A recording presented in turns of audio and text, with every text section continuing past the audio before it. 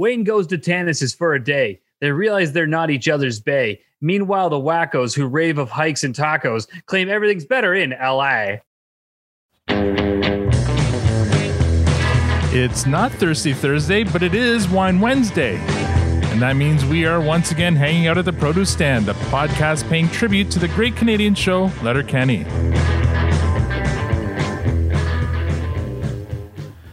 Now, I know what you're thinking. There are many other podcasts about Letterkenny out there, but this one is also available on the dark web. I'm Al, your host, and joining me in the room, as always, is the lovely Tanya. And online we have Squirrely Matt, the vulgar Victor. And joining us tonight on the panel, she's known as Not Hannibal Lecter on Twitter. She's a patron, which makes her A-OK in our books. Please join me in making some noise for Anna. Wondrous! Oh my god! What? Oh my god! Oh my god! Wait! Oh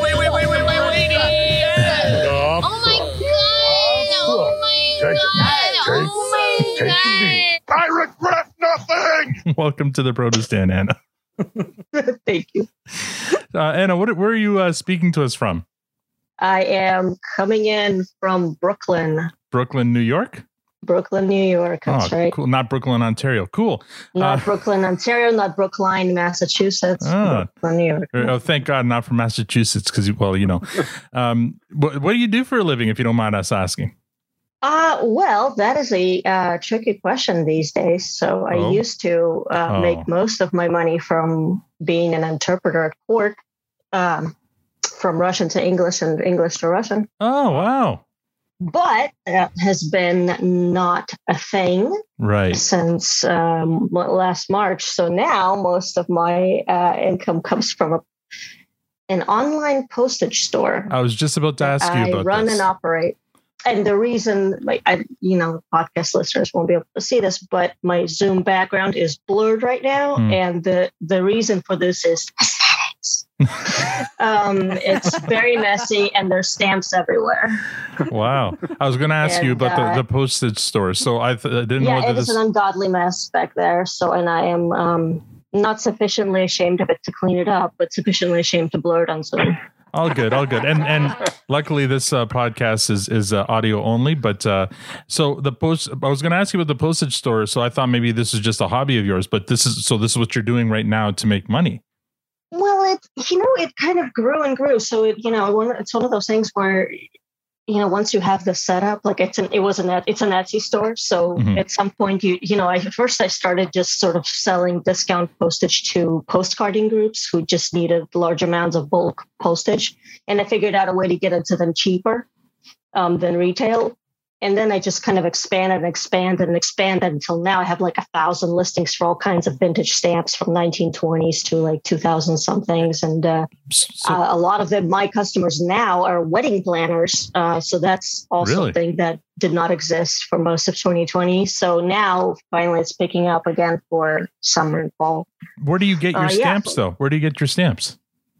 Well, I started out on eBay. So if you go to the big section stamps and a small subsection postage, there's a lot of collections and a lot of just bulk postage from years gone by being sold at a substantial discount, usually around 70 cents on a dollar. So you can get, life hack, if you have mail, you can, and you don't mind using, instead of the current forever stamp or, a barcode, if you don't mind putting it together yourself and counting it up, you can use old vintage stamps with old denominations.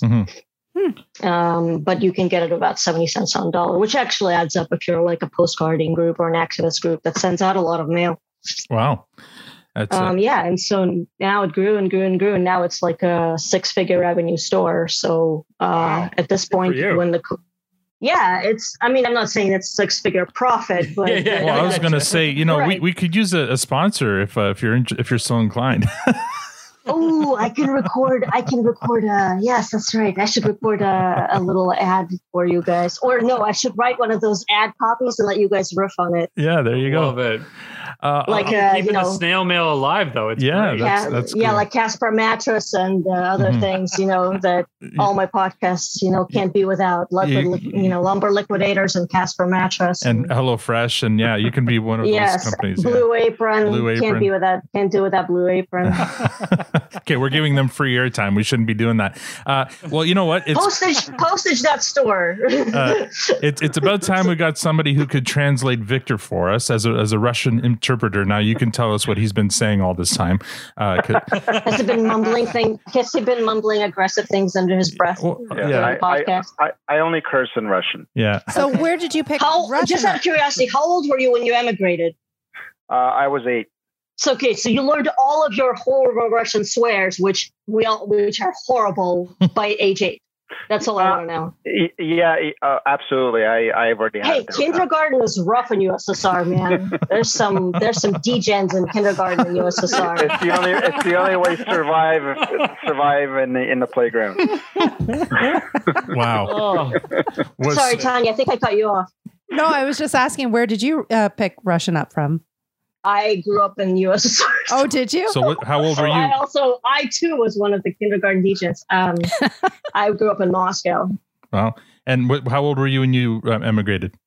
I was slightly older, so my repertoire of swears was probably a tiny bit larger. I was 12. Oh, okay. So that's awesome.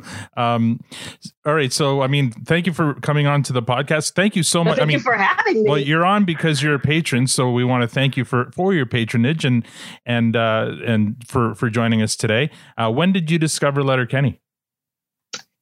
I think I discovered it pretty soon after it came on Hulu. Mm-hmm. So I don't know who mentioned it to me, or if we just kind of saw it pop up. Mm-hmm. But yeah, I was pretty hooked, literally from the cold open. Yeah, that's great. And from the cold open to season 1, episode 1 is still probably one of the best scenes they've ever done. Yeah. Like, show of hands, like what can beat the chirping? Yeah, you come in men for the cold open. Yeah, you come in men for all of us or something like that. Yeah, that's great. Oh yeah, I was sold, man. I was like, yep, I'm watching literally all of this. Yeah, it did nothing for Tanya and Victor, but it definitely hooked me right away. I think I was sold the moment he said that. Wayne said, "What kind of backwards fucking pageantry is that?" Yeah, it's. I was like, "Yep, I'm in love." Sounds about right. For low brow humor, it definitely had some highbrow dialogue. All right, so here we go. How are you now? How was your week? Today's lineup's going to be Matt, Tanya, Al, Victor, and we'll give our guest the last word. Matt, how's your week? Yeah, not much has changed since last week. I went from staring at a bucket to now staring at a bunch of bottles. And that's going to go on for 2 weeks. So imagine the next week is basically the same thing. And Anna, you get that look. I don't know if you had listened last week's, guys. I can guess you're brewing something. Yeah, you got it. Yeah, there. I don't know. You filled in all the blanks. We're good. I'm just sort of thinking like, okay, bucket. It wasn't a tub, so I'm guessing not moonshine or gin. No. There's no acid in a tub. It is an ale. Okay. So yeah, that's really all that's changed. I'm staring at these damn bottles, counting the days down that I can actually drink the fucking things. But yeah. So did you taste it before you bottled it? I did. And? I did. I could hit. There was flavor there for sure, but it's not carbonated, right? So it's hard to. It basically feels like flat beer at that point. So my wife had a drink, and she's like, "It doesn't taste good." I'm like, "Well, it's not carbonated.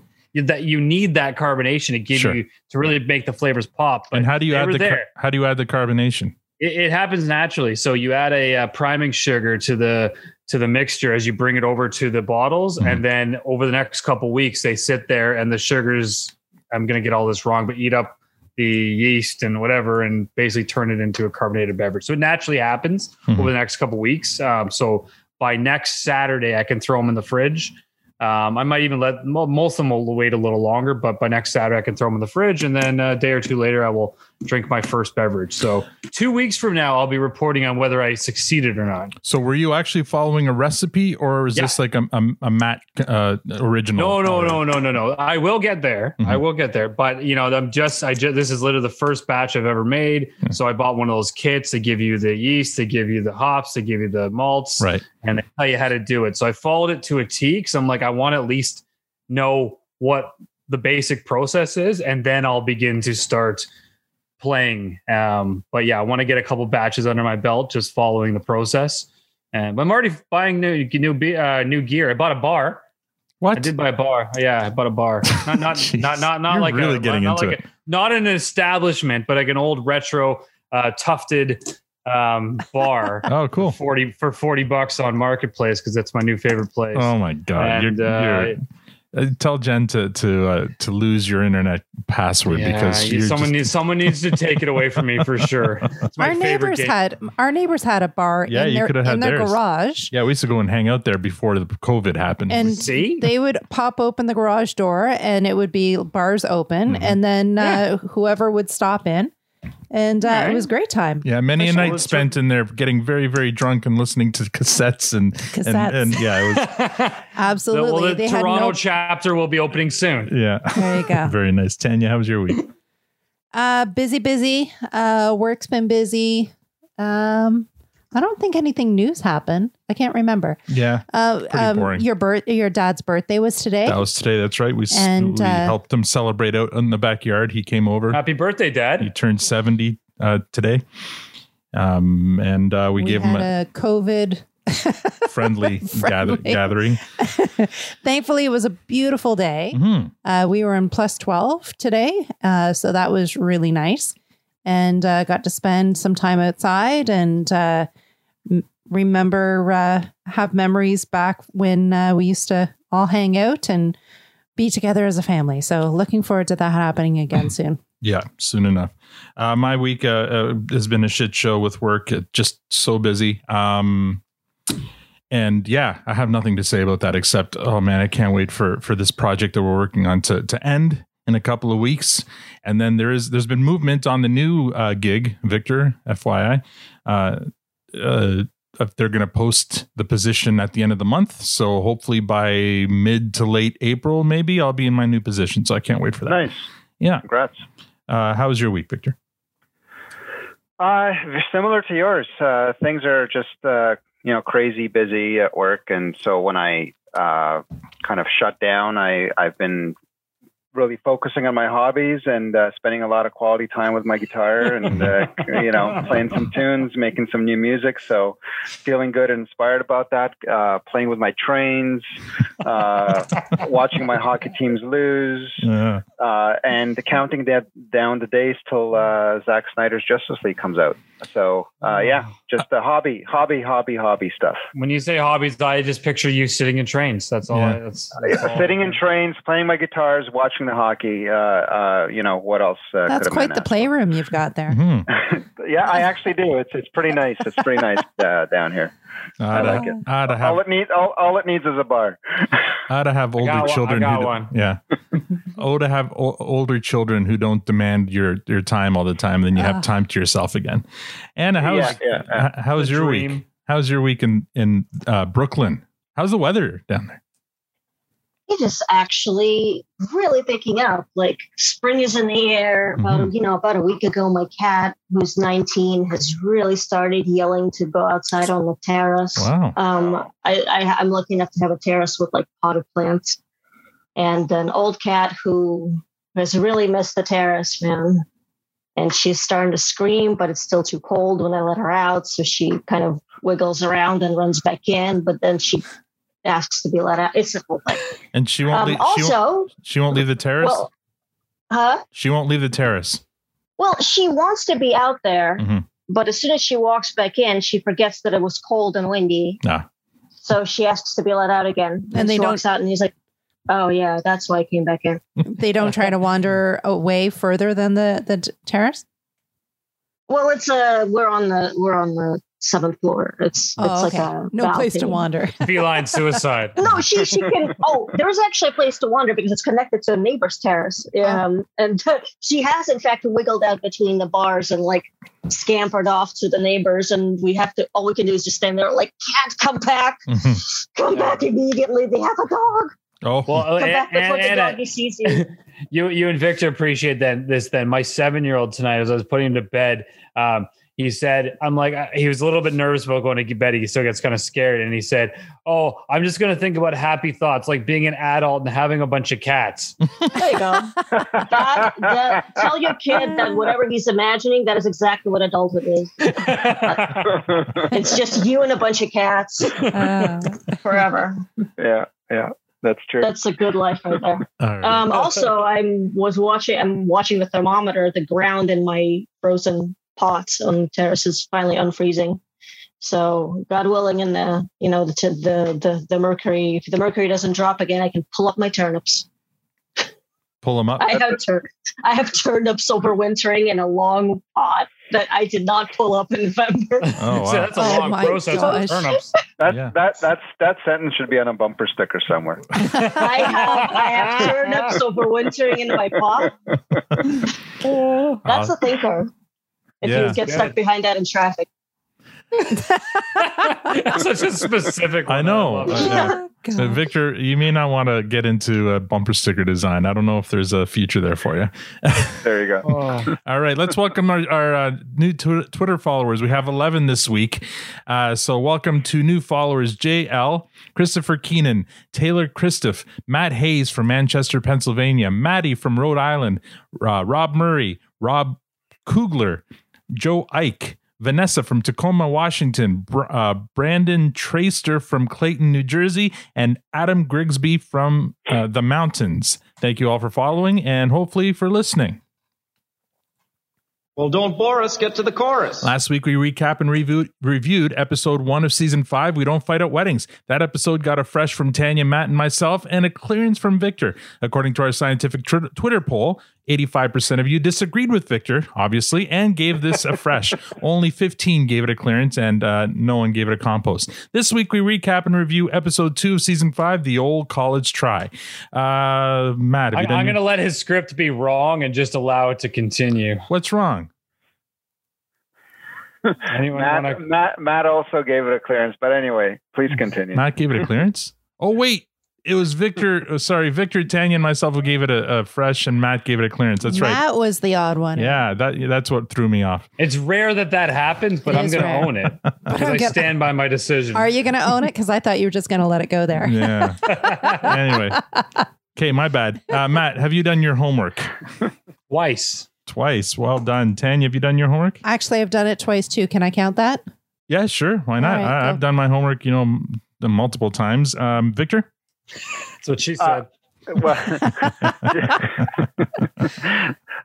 in spite of you, I did do my homework just in time. Okay, Matt threw me off this week, all right? I know I didn't send you your reminder Matt's on going time. under the bus again. Yeah, I'm throwing Matt under the bus. This is all on him. Anna, have you done your homework? Also, believe it or not, twice. Twice? Once a few days ago, and once, just a couple hours ago to refresh my memory. All right. Well, we appreciate your commitment. Here we go. We start with the cold open. The Hicks are at the Letterkenny Ukrainian Center bar having drinks and talking about their pal's second cousin, Garrett's, not Jarrett, who's a good guy. Garrett's moving down to LA to try to be an actor.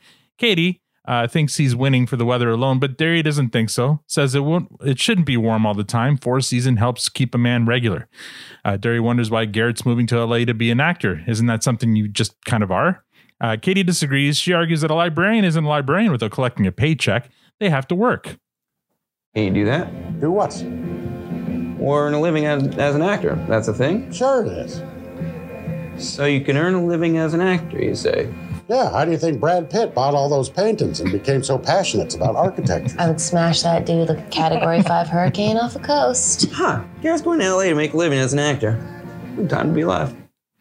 I wonder if the Brad Pitt line came before or after Brad Pitt shouted out Letterkenny at that awards that one time.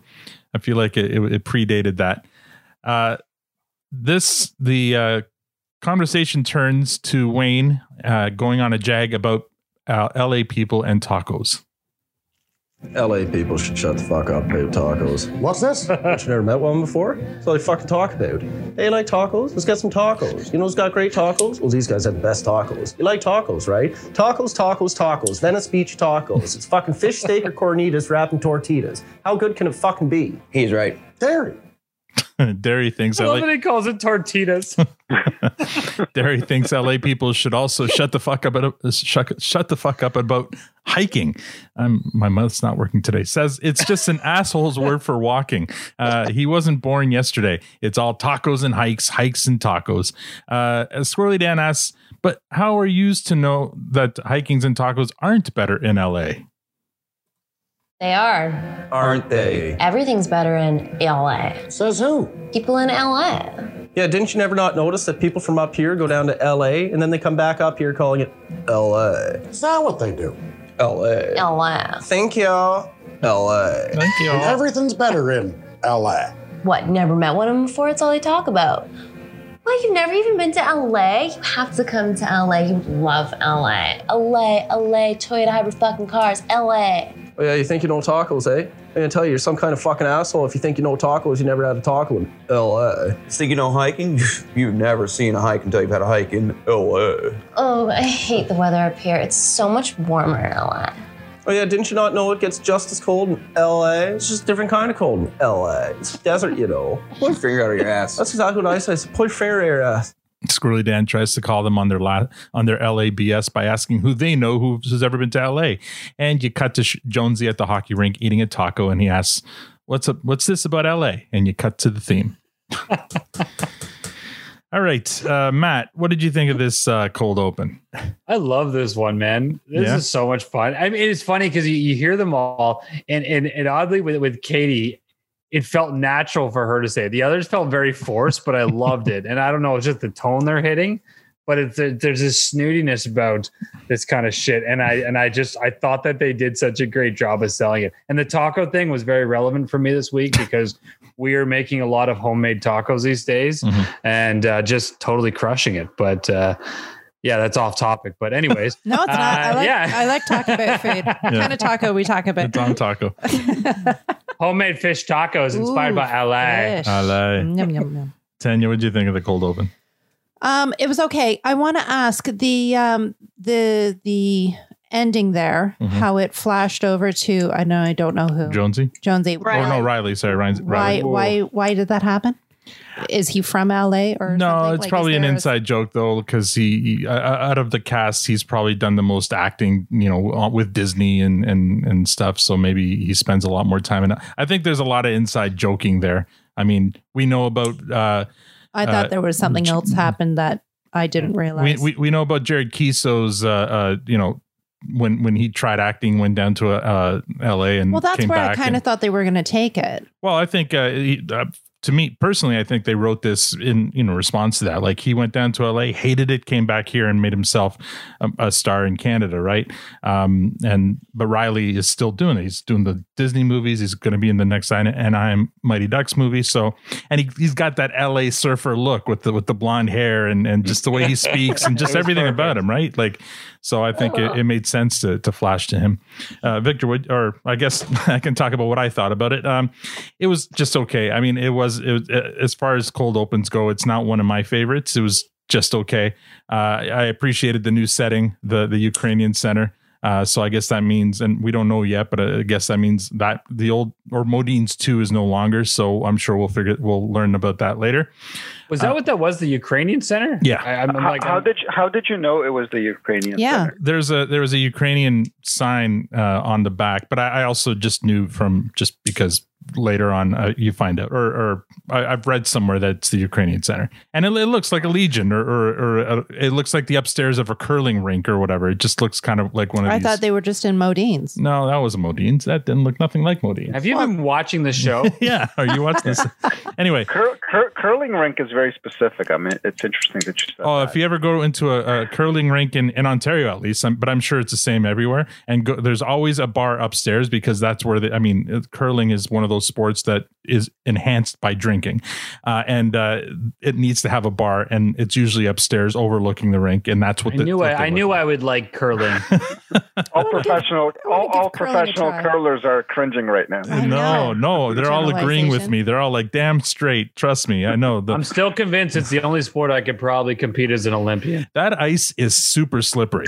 Don't kid yourself. It's I'm not. But I mean, I'm not trying to discredit it. I mean, I think it's a very skilled sport. Mm-hmm. But I've already ruled out things like track and field. Sure. Basically, most normal sports. Anything that's I could learn to curl and drink and throw a rock down the. I was excellent at pool. Yeah. You're very good at sweeping.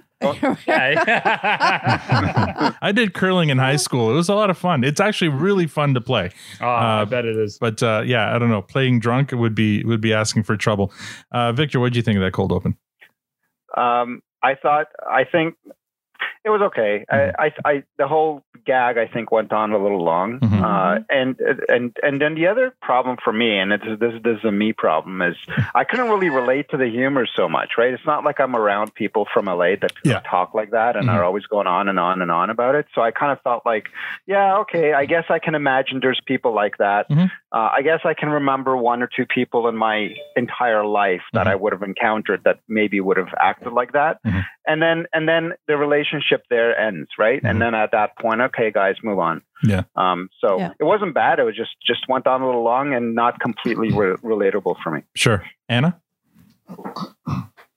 I like this cold open because it expanded kind of the weird internal logic of Letterkenny for me. I like to sort of consider I'm here for making it a internally coherent universe, right? Mm-hmm. So all this kvetching about LA and people who are, go on and on about it basically tells me one of two things. Either there's a sizable percentage of Letterkenny, population 5,000, that makes a pilgrimage to LA and then comes back to go on and on about it. Mm-hmm. Or, and this is probably the theory I like more, it's just Riley who's been to LA possibly once and who's been since gushing to Katie about it within Wayne and Derry's earshot. Well, and when they have internalized all of this and are terribly, terribly upset. Sure. And when Squirrely Dan calls them on it and he asks them, who do you know who's been to LA? Who do you know who's been to LA? They do and then stop. To Riley. Oh, this is the guy. Yeah, they do stop and think. And for a second there, you wonder, where did you get all this? Yeah. Who is it that's been ruining your life by, all these reminiscences of LA?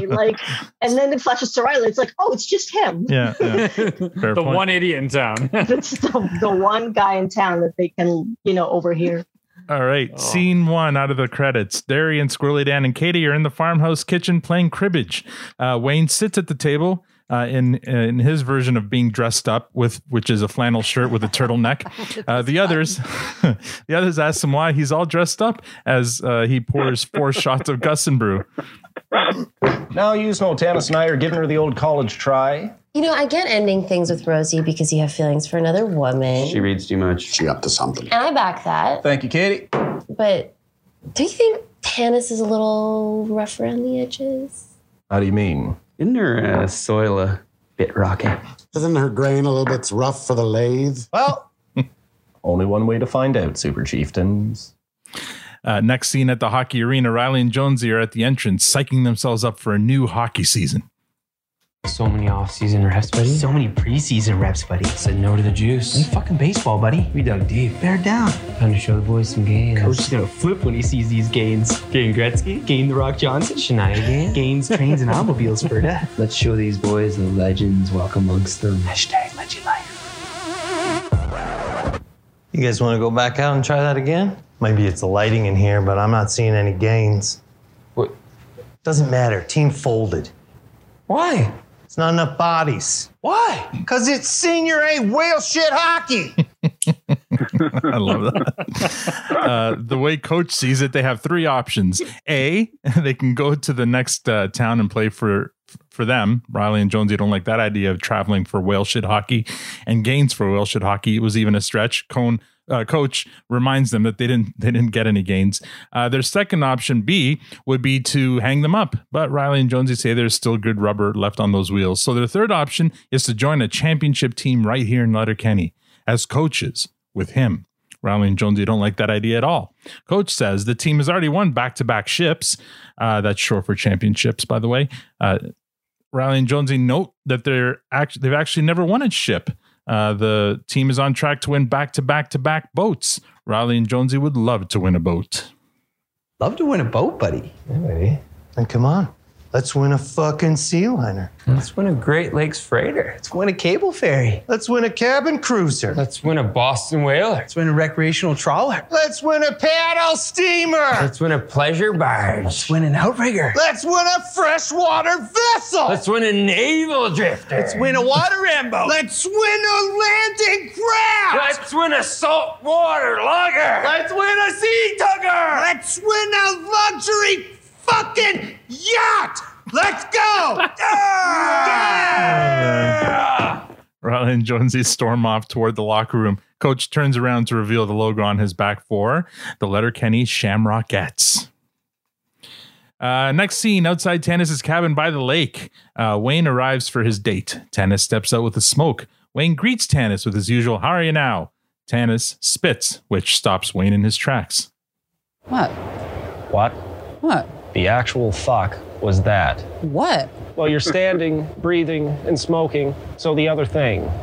Spitting? Some barefaced, uncultivated version of it, yes. What, you never seen someone spit before? Yes. An inexcusably obese man in the batter's box at a Blue Jays game. But you never seen a girl spit before? Yes. A 6-year-old after consuming an insect in her ice cream cone. But you don't think girls should spit? I don't say what girls should do. But you don't like it when girls spit? Preferably not within my line of sight, earshot, and in a perfect world, ever. Tanis spits again and asks Wayne if he's hungry. Am I hungry? Yeah, that's what I said. I'm immediately concerned that sensation may never reestablish itself. What a ride it's been. Oh, don't be so dramatic. What is this, the 1950s? You want me to go borrow an ankle-length skirt from my auntie? Come on, I cook for you. Let's go. That's one of my favorite lines. I'm immediately concerned that sensation may never. I fucking love that line. Tanis goes. Go aahead. I was concerned for Squirrely Dan when he said inexcusably obese man. In case that I thought, oh wait, is he going to throw Squirrely under the bus here? What's happening? And no, it was just a random baseball, a baseball player. Not random, a Blue Jays. So probably like Frank Thomas or one of those fat batters. Tanis goes into the cabin. Wayne doesn't move. He's having second thoughts. Next scene, at the Skid's lair, Stuart and Rold are pacing. They're impatiently waiting for someone. He was supposed to be here over an hour ago. Try him again. Stuart, I just tried him. And? Straight to voicemail. Aggravating. Stuart. Agitating. Stuart. Alarming. Stuart. Rold. I think I may have a problem. No. I'm in over my head. We all want it. I have no control. We all need it. Then where is it? Right here. The Skids turn to find someone standing at their entrance holding a bag. The visitor is Everett, played by Alex Harouche. He asks about the meth. Stuart says they have it, and then demands that he bring out his computer and get them into the dark web. Stuart summons the visitor to a stand-up desk, which is just a console table with a bench on top of it. Everett asks Stuart why he's got a stand-up desk. Stuart says, because sitting is quietly murdering you. Everett opens the laptop. And here we are. The dark web. Why do you guys crave the dark web so much? Because the dark web is exclusive. The dark web is only accessible using special software. Users remain untraceable and anonymous on the dark web. You can hire a hitman on the dark web. Purchase illegal contraband on the dark web. Sell illegal contraband on the dark web. Or you could join a rebel army. Or you could build a bomb for your own rebel army on the dark web. The thrill of having all of that at your fingertips is so metal. What's in the menu today, Chef? I left a tab open for you guys. Something I thought you'd dig. It's funny that you asked like that, like the dark website was food, because how to cook human meat! Just then, the Skids get a call from someone named Hard Right J. The Skids don't like the Hard Right mutts, but Stuart wants to ignore the call. But Rold asks him how they're going to find cool new things on the dark web unless they make cool pals on the dark web. Stuart says, "Fine, anything to keep the dark web sustainable." Scene number 5. Yeah, I wonder if you're going to keep this sustainable. I'll tell you later what my trick is. Actually, I'll tell you now. My script has the words dark web in a very tiny font. 10, you can confirm. His own little director's cues. I guess if you would have bolded it, you would have screamed it out. Exactly, yeah. It's just my Ron Burgundy moment happening again. Scene number 5. Back at Tanis's cabin, Wayne is finally inside and he's unlacing his boots at the entrance. He's sitting with his legs crossed. Tanis looks at him, bothered. What are you doing? What? Well, you're sitting, breathing, and taking your boots off, so the other thing. To borrow a phrase from my stance on social media, I don't follow. Crossing your legs? Yeah, for a hot second to take my boots off. Boots or no boots, don't you think it's a little Fruity Loops for a man to be sitting like that? On the contrary, I'm sitting like this because the less bending over a man does, the better. Sounds homophobic to me. Sounds chiropractic to me. Just checking. I swing both ways, you know, so if you ever want to invite a girl over, or a guy. Are we gonna have a problem here, Tanis? Let's just stop talking. Food's ready. Oh, Wayne uncrosses his legs and bends over to finish removing his boots. Next scene, back to the Skids and their call with Hard Right J, played by Jay Baruchel. Hard Right J starts spewing nonsense about how 100% of human beings are cannibals, the ones on Earth anyway. He offers up this quote-unquote evidence. Let's rewind the clock. 1840, Ireland. The potato famine forces thousands of those godless heathen bog trotters to migrate to North America. No potatoes, you see. Well, then what did those Patty McProds eat on the fucking boat over here? Fast forward 1955, Des Plaines, Illinois. McDonald's restaurants opened their first location. Not a single cow was photographed that day, and yet they're serving burgers? Gotcha. Now McDonald's openly boasts over 999 billion served. Hard Right J goes on to assert that Trump spent his first days in office not golfing, but decreasing the percentage of cannibals from 100% down to 13%. Stewart interrupts him to tell him they only joined the dark web to see cool new things, join cool new movements, and make cool new pals. Hard Right J knows how they can make the coolest new pals ever by joining the Hard Right. Scene number 7, back at Tanis's cabin, the two lovebirds are eating. Tanis tells Wayne to eat up. He'll need fuel for later. Then she burps. What? What? The actual fuck was that now? What now? Well, you're sitting, eating, and breathing, so the other thing. Burping? Yes, some primitive, distressing version of it. That was nothing. Terrific. You can burp too. Outstanding. You can fucking fart if you want. You know why? Because it's normal. But is it fashionable? It's becoming... It's unbecoming. Well, your boyfriend, Daryl... So good. ...burps and spits. Derry also chases ducks, draws on the walls, and must be told not to taste or touch everything he sees. That's true. So is it because I'm a lady? Who's a lady? So what, you're saying that girls shouldn't burp too? I don't say what girls should do. Well, men shouldn't shackle women. We made prohibition happen. Watch your step. Already walking on eggshells. You done your food? That ship's clear across the pond. Same. Let's go make a fire because it's a beautiful fucking day. Is that what it is? What? Wow. Scene 8.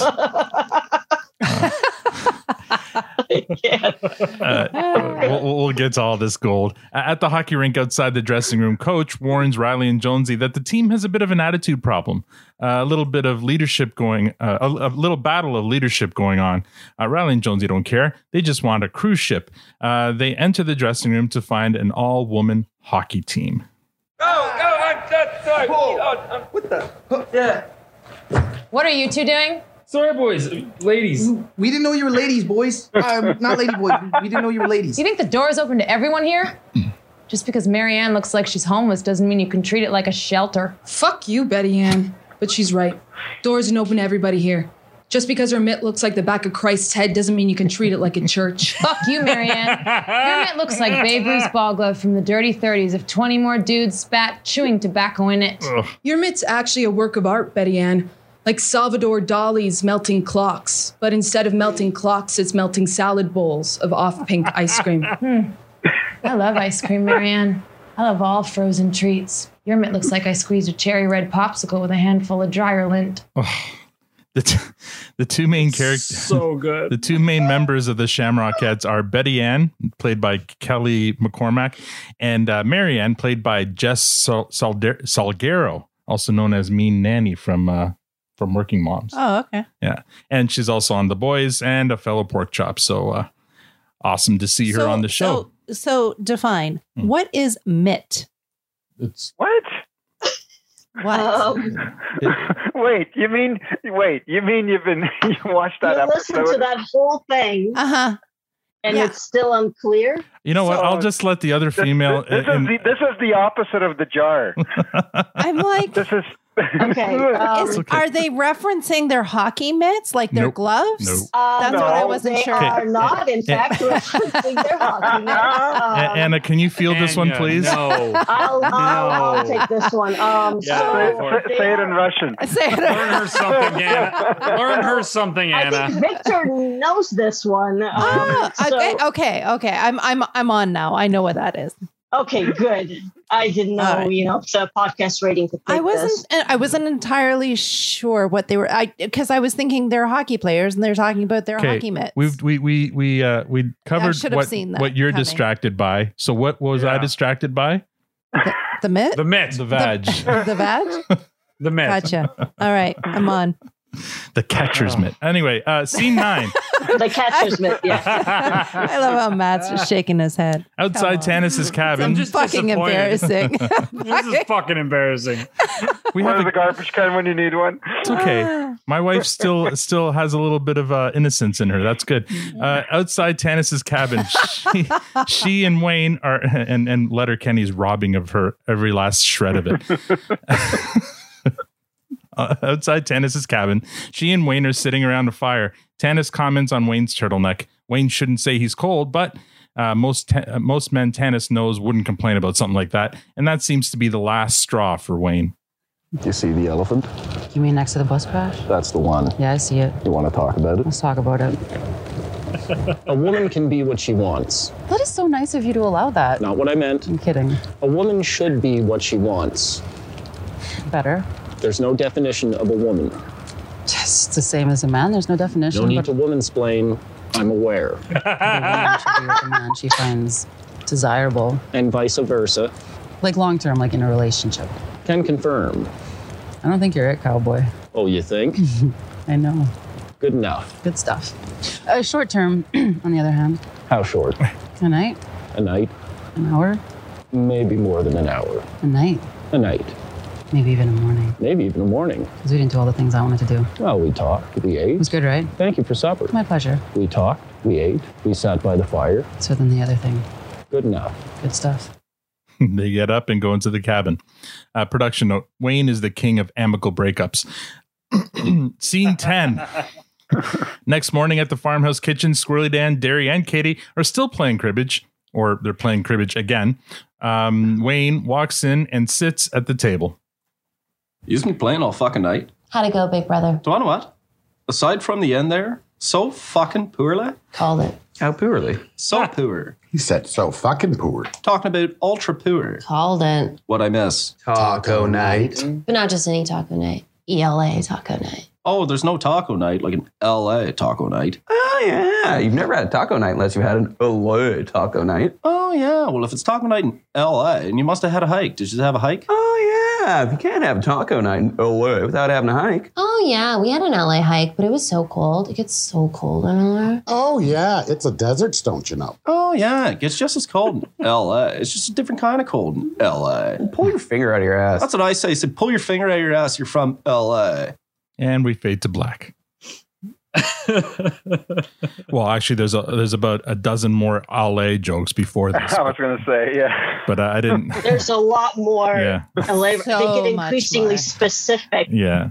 But just get so hyper specific, and the more specific they get, the more likely they get for the. It's like, wait, whoa, hold on. I love how you phrase that, hyper specific, because that's the way I would have called that, and then you're dead on. All right, initial thoughts, Matt.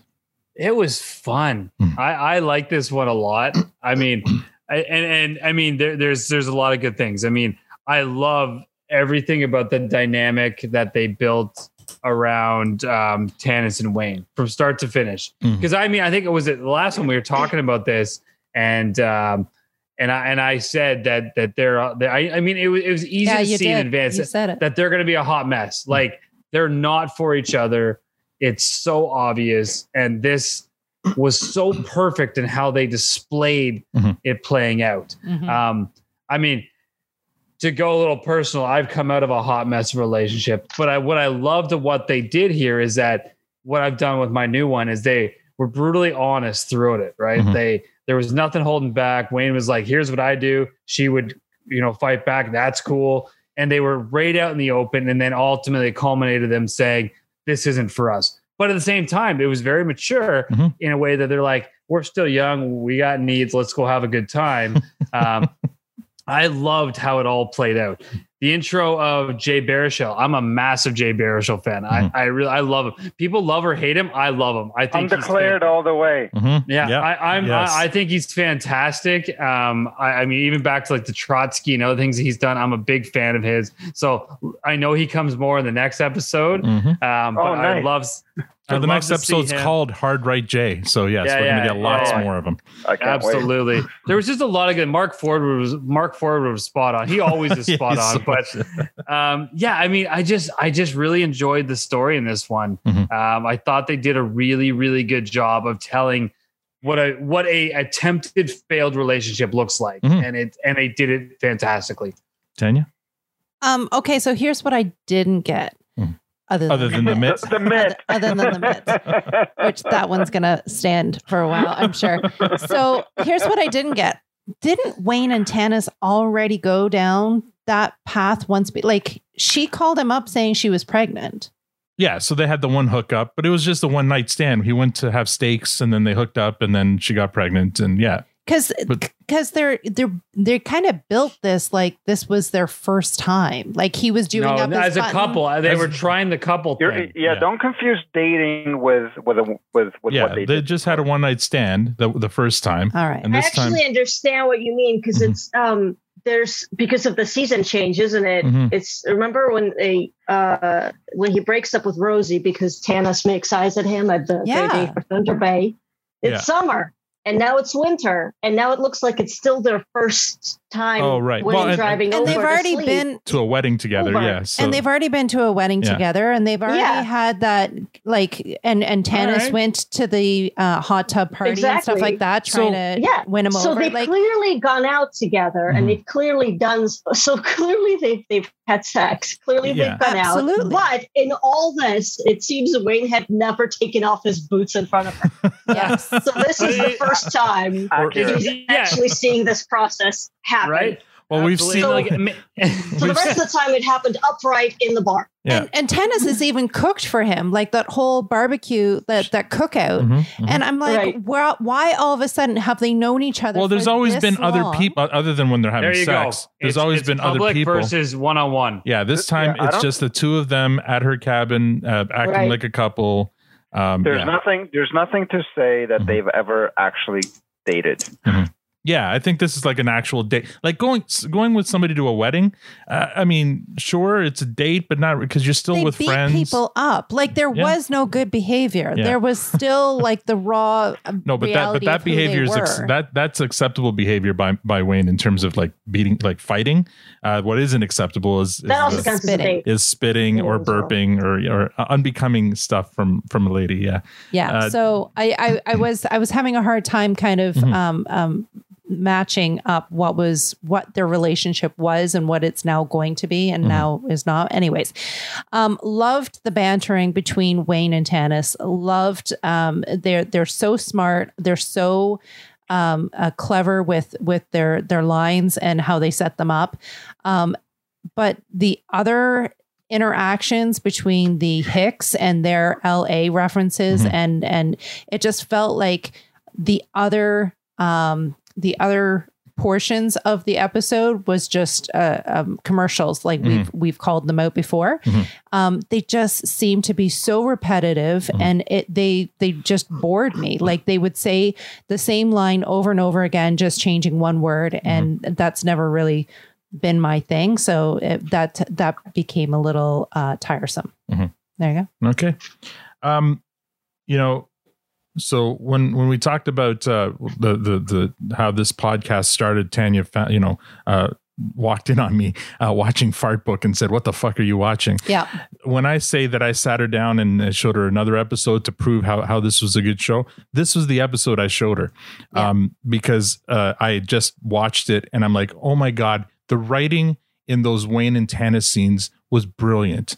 It's like not since Relationships have I seen better written scenes. Like in Relationships, I love the scene with Wayne and the too hard date, the psychiatrist. The psychiatrist date. I loved the dialogue between those two, the acting and everything, and that's why they still have that Letterkenny, like the repetition of the joke.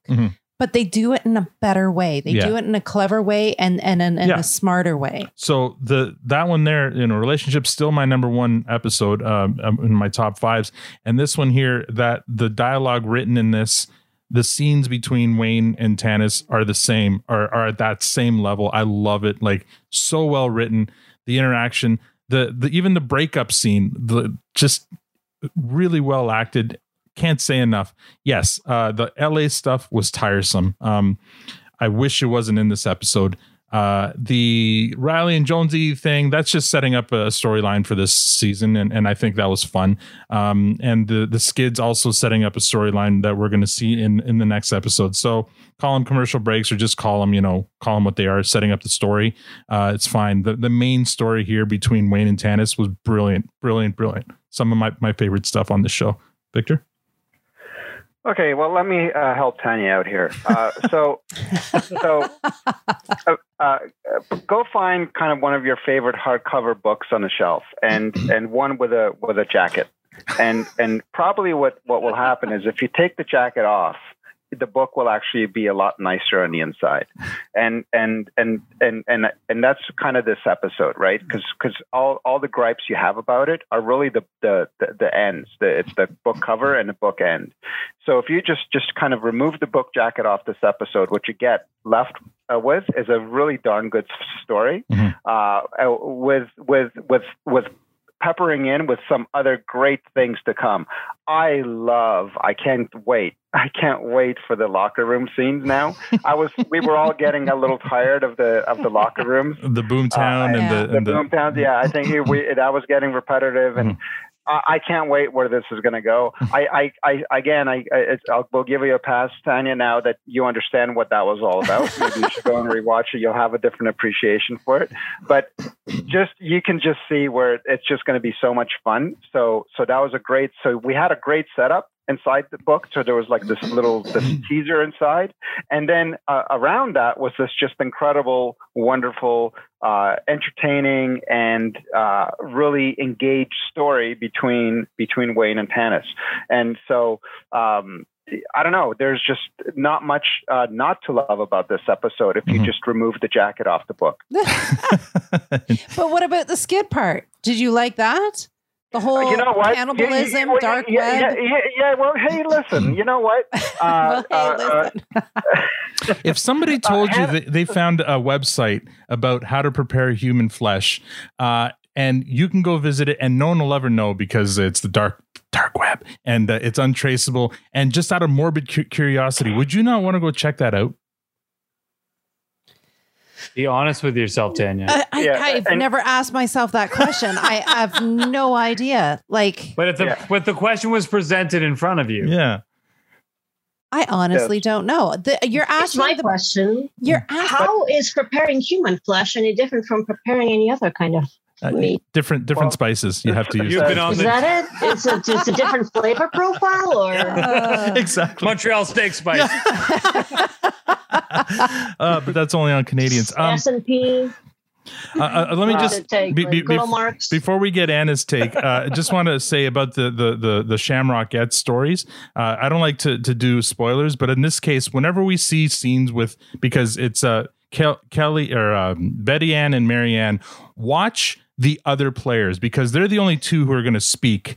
But if you watch the other actresses who are playing the players, and I think they're actual hockey players that they use in those scenes, watch because they're not professional actors, they have a really hard time keeping from breaking. And and even in last night's episode, you can see some of them like trying not to ruin the scene, but fighting back, the laughter. So that's going to happen a lot with these. And Tanya, just one more thing about the skit scene. I mean, the skit scene, maybe you weren't totally entertained by the whole dark web thing, but then the dark web is what brought us Hard Right J, and that was amusing and entertaining. And I had no idea that he's going to come back. So that's a bit of a spoiler there. So, but that was fun, and he's like, I don't know, have they had other big time actors yet on that show? And big time, not yet. Whatever. So I mean, but this is so he's like one of the first kind of celebrities, if you will, doing a cameo, and maybe more than a cameo. What's he from? Well, he's a bunch of movies. I'll show you later.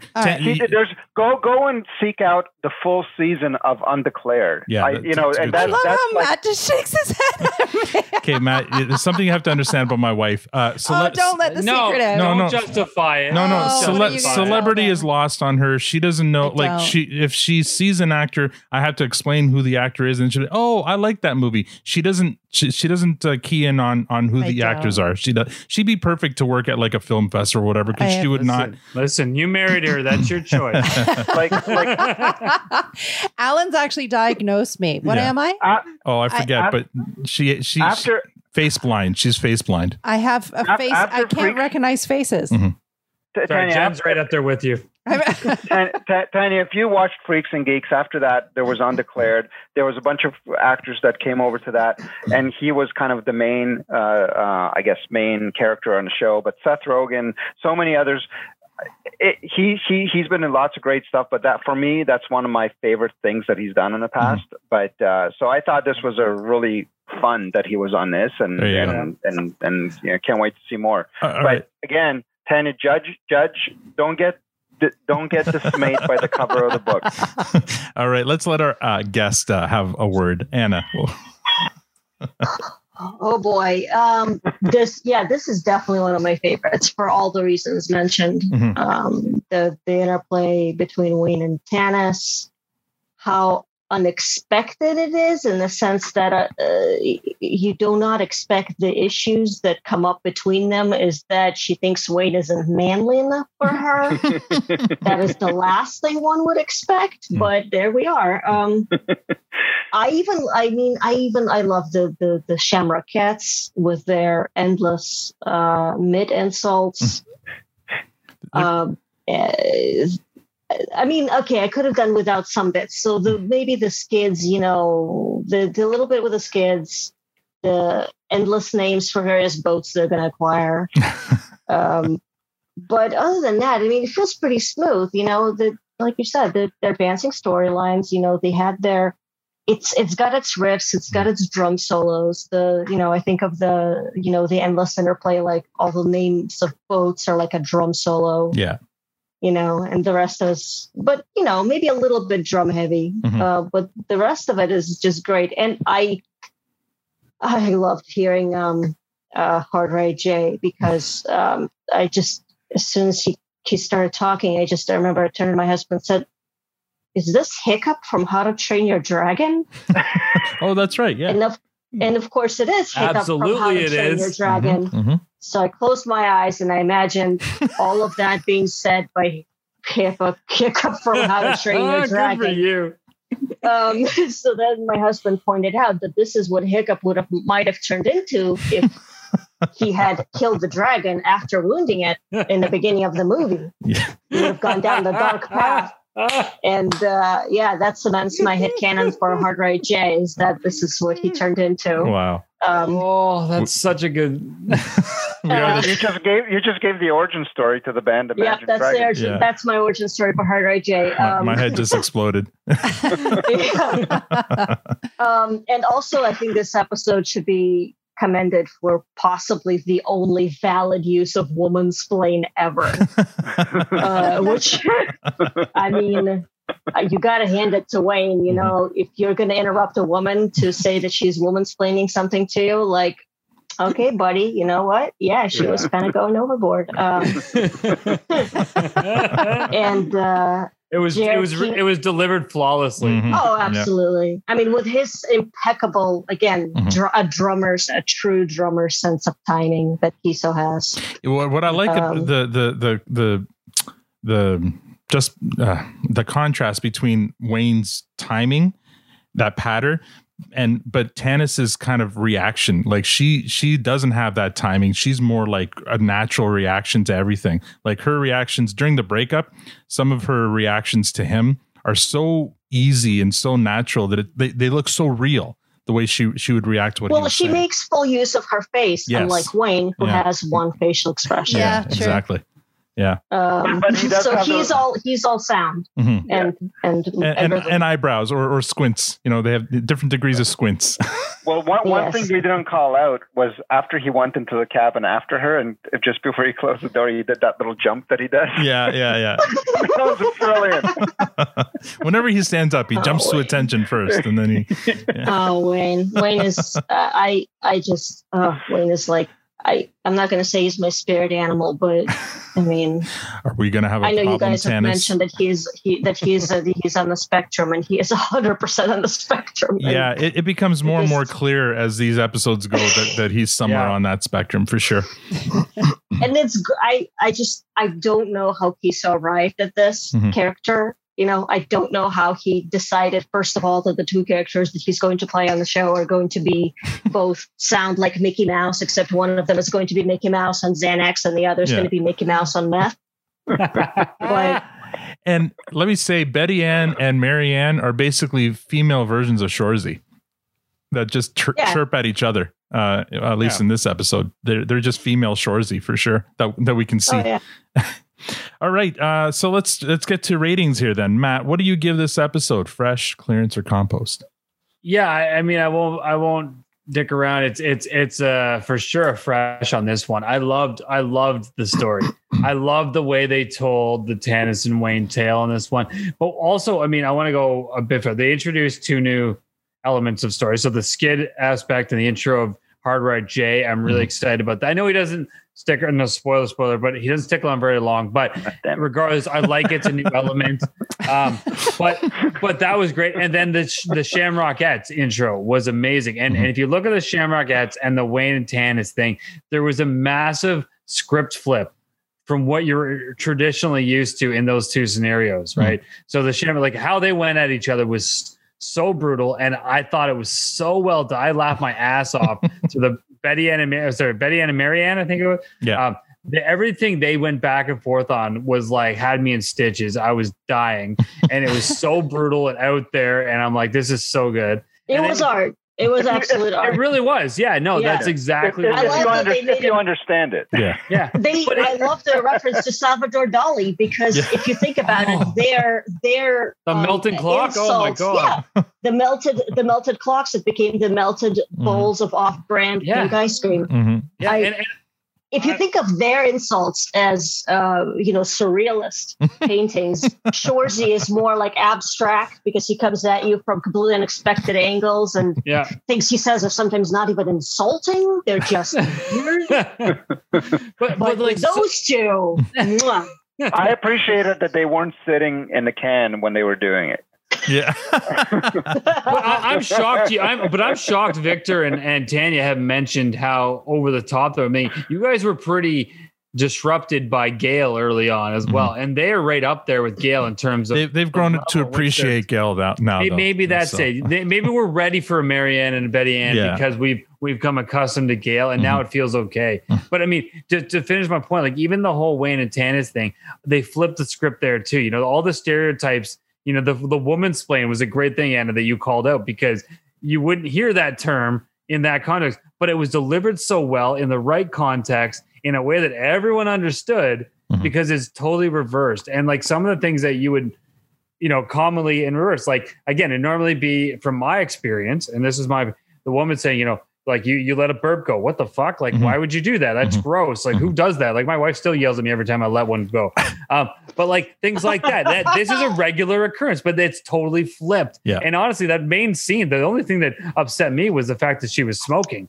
Like the burp doesn't bother me one bit, but I mean, and I am a previous smoker and I don't care about people that smoke. I just personally don't find it very attractive. So that was the only thing in that scene that caught me off guard. But everything from then on, everything that Tanis called him out on was a script flip. And I loved it because it just was just a different perspective. And I love different perspectives. So yeah, it's 100% a fresh episode. Tanya, you ready? I have to share a story because Matt's just like totally brought it all forward in my head. There was a situation. You should be. Oh shit. So there was a situation with one of Alan's cousins, and he is very very European, very male chauvinist, and like girls don't do that sort of thing. And we spent the weekend with them at a cottage, and we were down at the fire, and he was ripping shots left, right, and center, and just doing his thing, and something I don't know whether I just got pushed too far one way that he just kept on asking her to do things and he wasn't anyways. I ended up ripping a shot. I went over to the fire. I put a log on and I ripped it hard and loud, and I knew it was coming.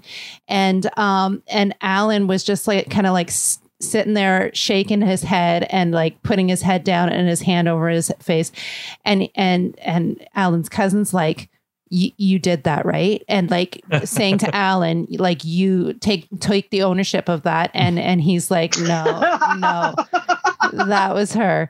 And he walked away from the fight. He was so pissed off at me. He was so bothered by it. He walked away from the fire, and I'm like, oh my God, are you kidding me? Like, we have the same. So I'm full on Tanis on this.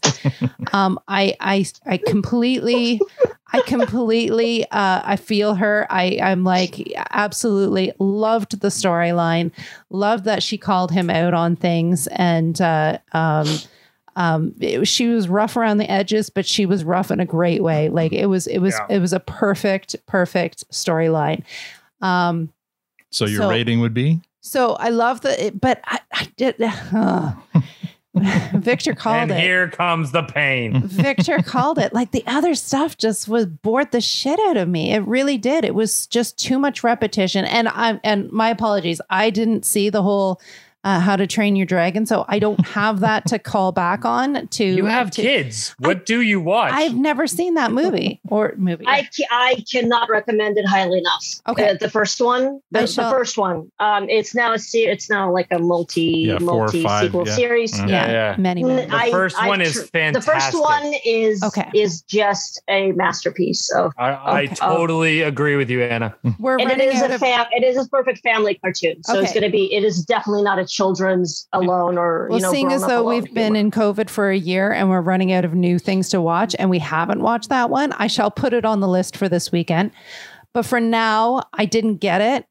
I will go back and watch the whole mitt thing now that I know that if they're not talking about their hockey gloves. I'm like, I'll watch that again. But for now, I'll just stick it in the clearance because those things just kind of floated over me and I was kind of bored. Okay, that's fair. There you go. I disagree wholly. Oh, and Matt's holding up a D. I think he's trying to distract you. He's trying to distract you with a D. It a D?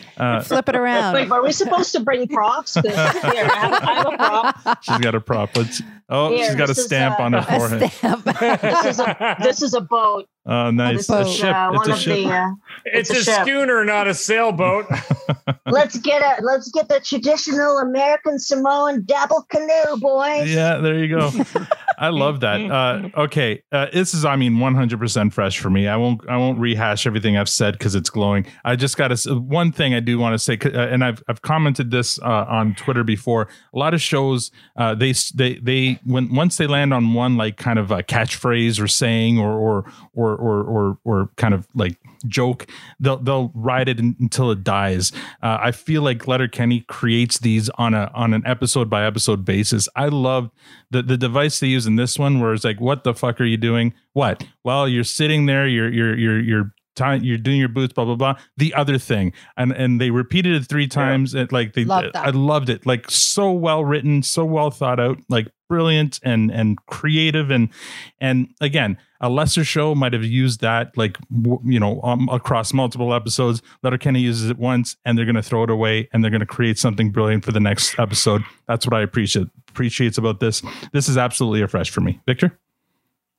Yeah, it's a fresh for me. It's not 100% fresh. There's, when you take the 3 elements that weren't great, it brings it down from being perfect. And those 3 elements are, a bad cover, a bad back cover, and that whole minutia on the whole boat. So I didn't really get like why did we just spend 2 minutes talking about boats? So the coach can lose his shit. Like those scenes where whatever. Is that the only reason? Yeah, I thought there was another inside joke to that.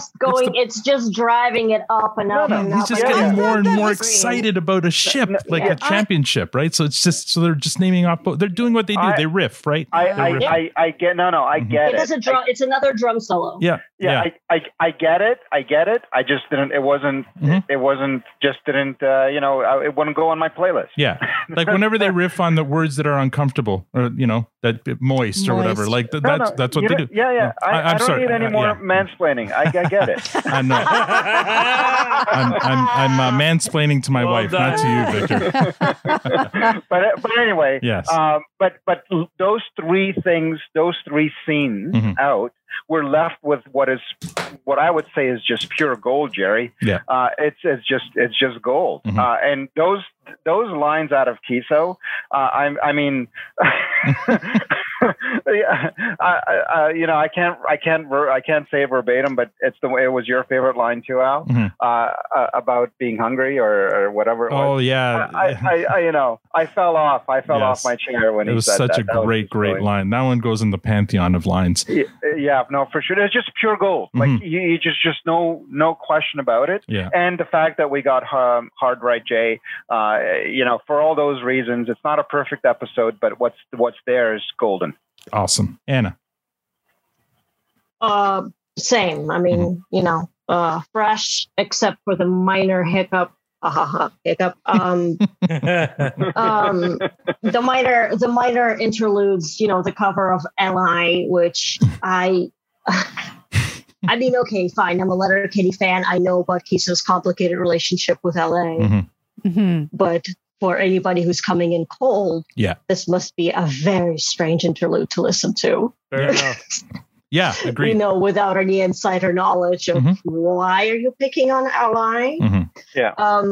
But yeah, great. The Betty Ann and Marianne are like, I think, MVPs of this episode. Janice and Wayne, they're also great, but I want to give MVP to Betty Ann and Marianne just because they've made such an incredible entrance. Yeah. That was their introduction. And it was, I mean, you could not wish for a better introduction to characters. You put it earlier. It was art. It's art. It's absolute chirping art. If chirping was art, they were the Salvador Dali of chirping. I love that, and I did love that Tanis and Wayne's, problems with each other were so unpredictable from the previous point of view of the show. Really, Tanis's problem with Wayne was that she was behaving like a prissy maiden auntie from the Victorian era.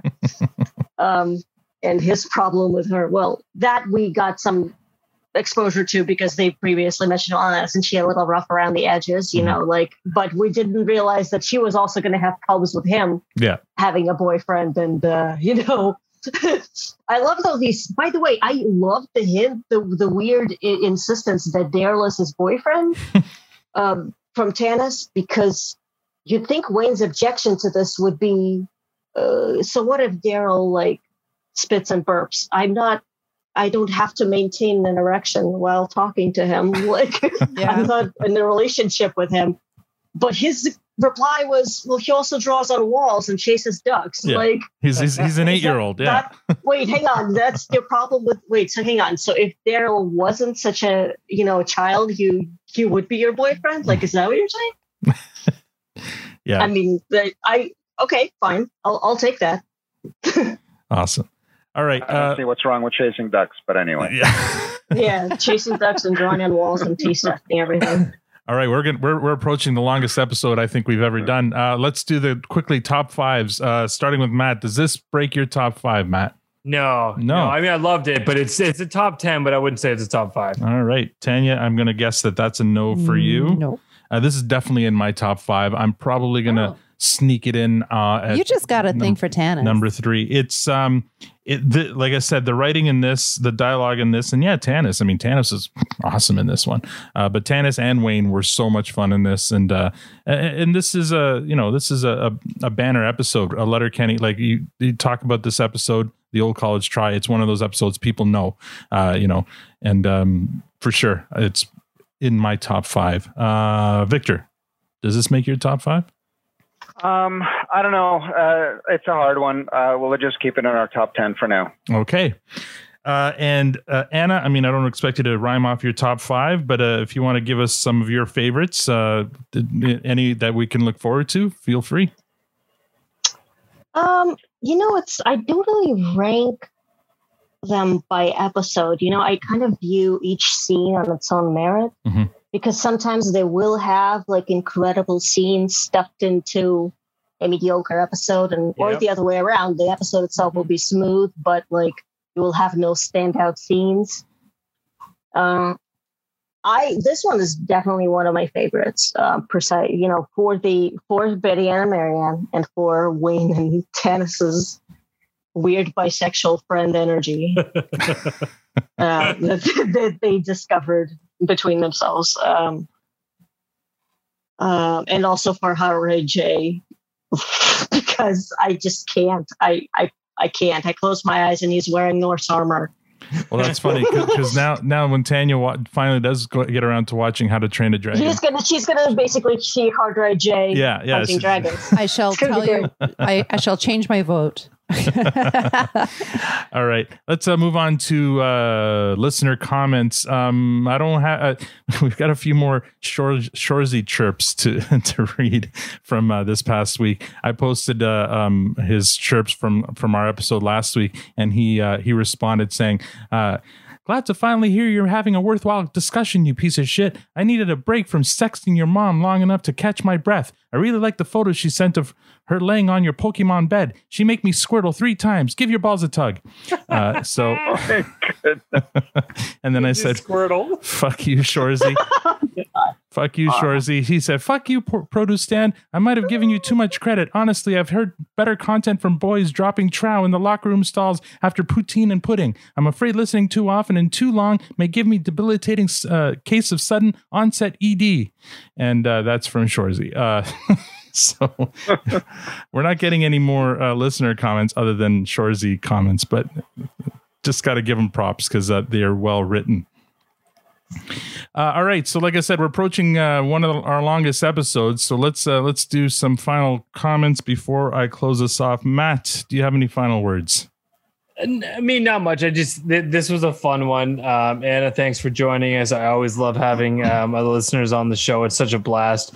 I'm looking forward to the rest of the season. I know I gave my clearance last episode. I stand by it. It was a solid episode, but I thought they missed the ball in the city. It's just to recap. I thought this one, they did a great job, and I'm looking forward to the rest of the season. Awesome. Tanya?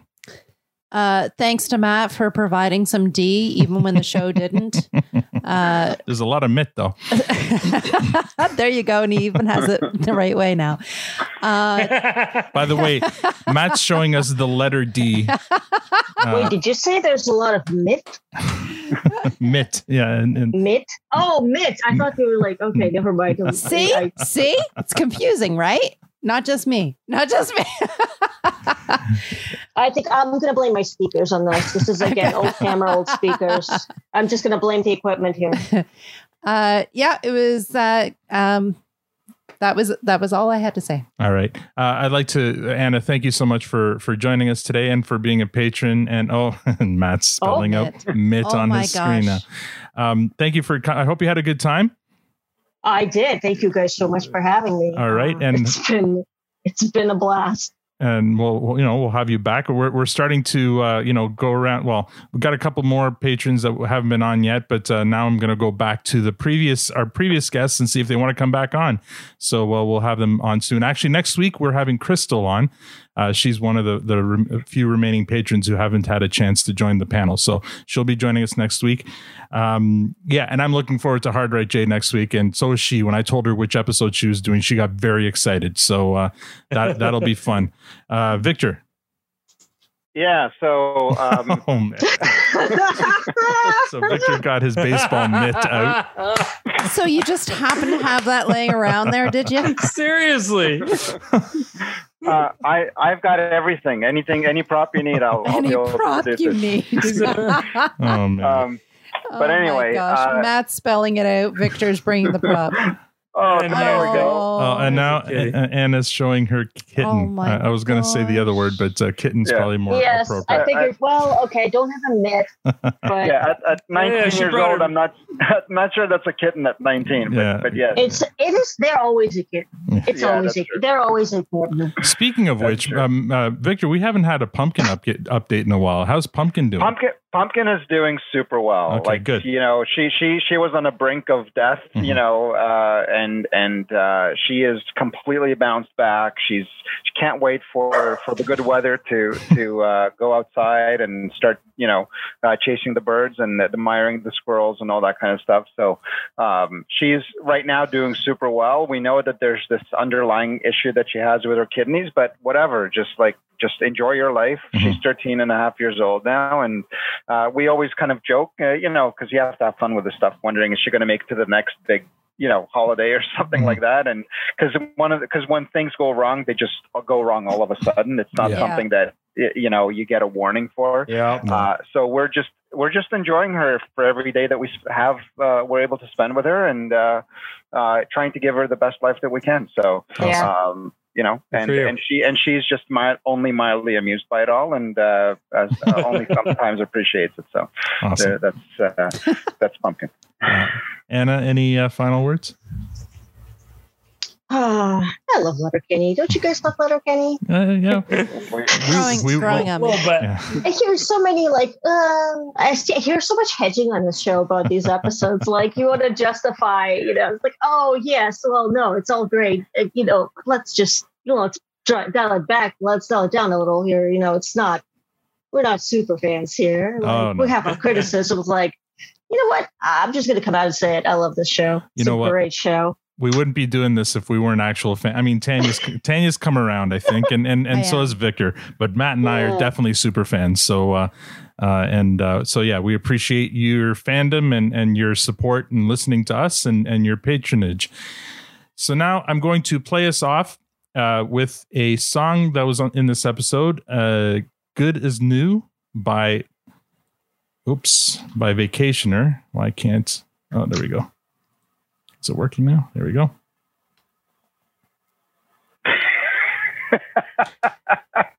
Where's the garbage can when you need one? Shut up, Matt. Shut up, Victor. "Good As New" by Vacationer. Let that one marinate for a sec. Make sure you have enough time to do the extra. Oh no, there's the post comes up pretty quick on this one, so I'll just talk over it. And that's all we have for this episode. Next week, we recap and review episode 3 of season 5, Hard Right Jay. If you'd like to support the podcast, rate us on iTunes or become a patron. There's a Patreon link on our site or Twitter profile at ProduceStandPod. Thanks for joining us. Now we're going to play some cribbage and then surf the dark web. On behalf of Anna, Matt, Victor, Tanya, and myself, thank you for listening and have a great week.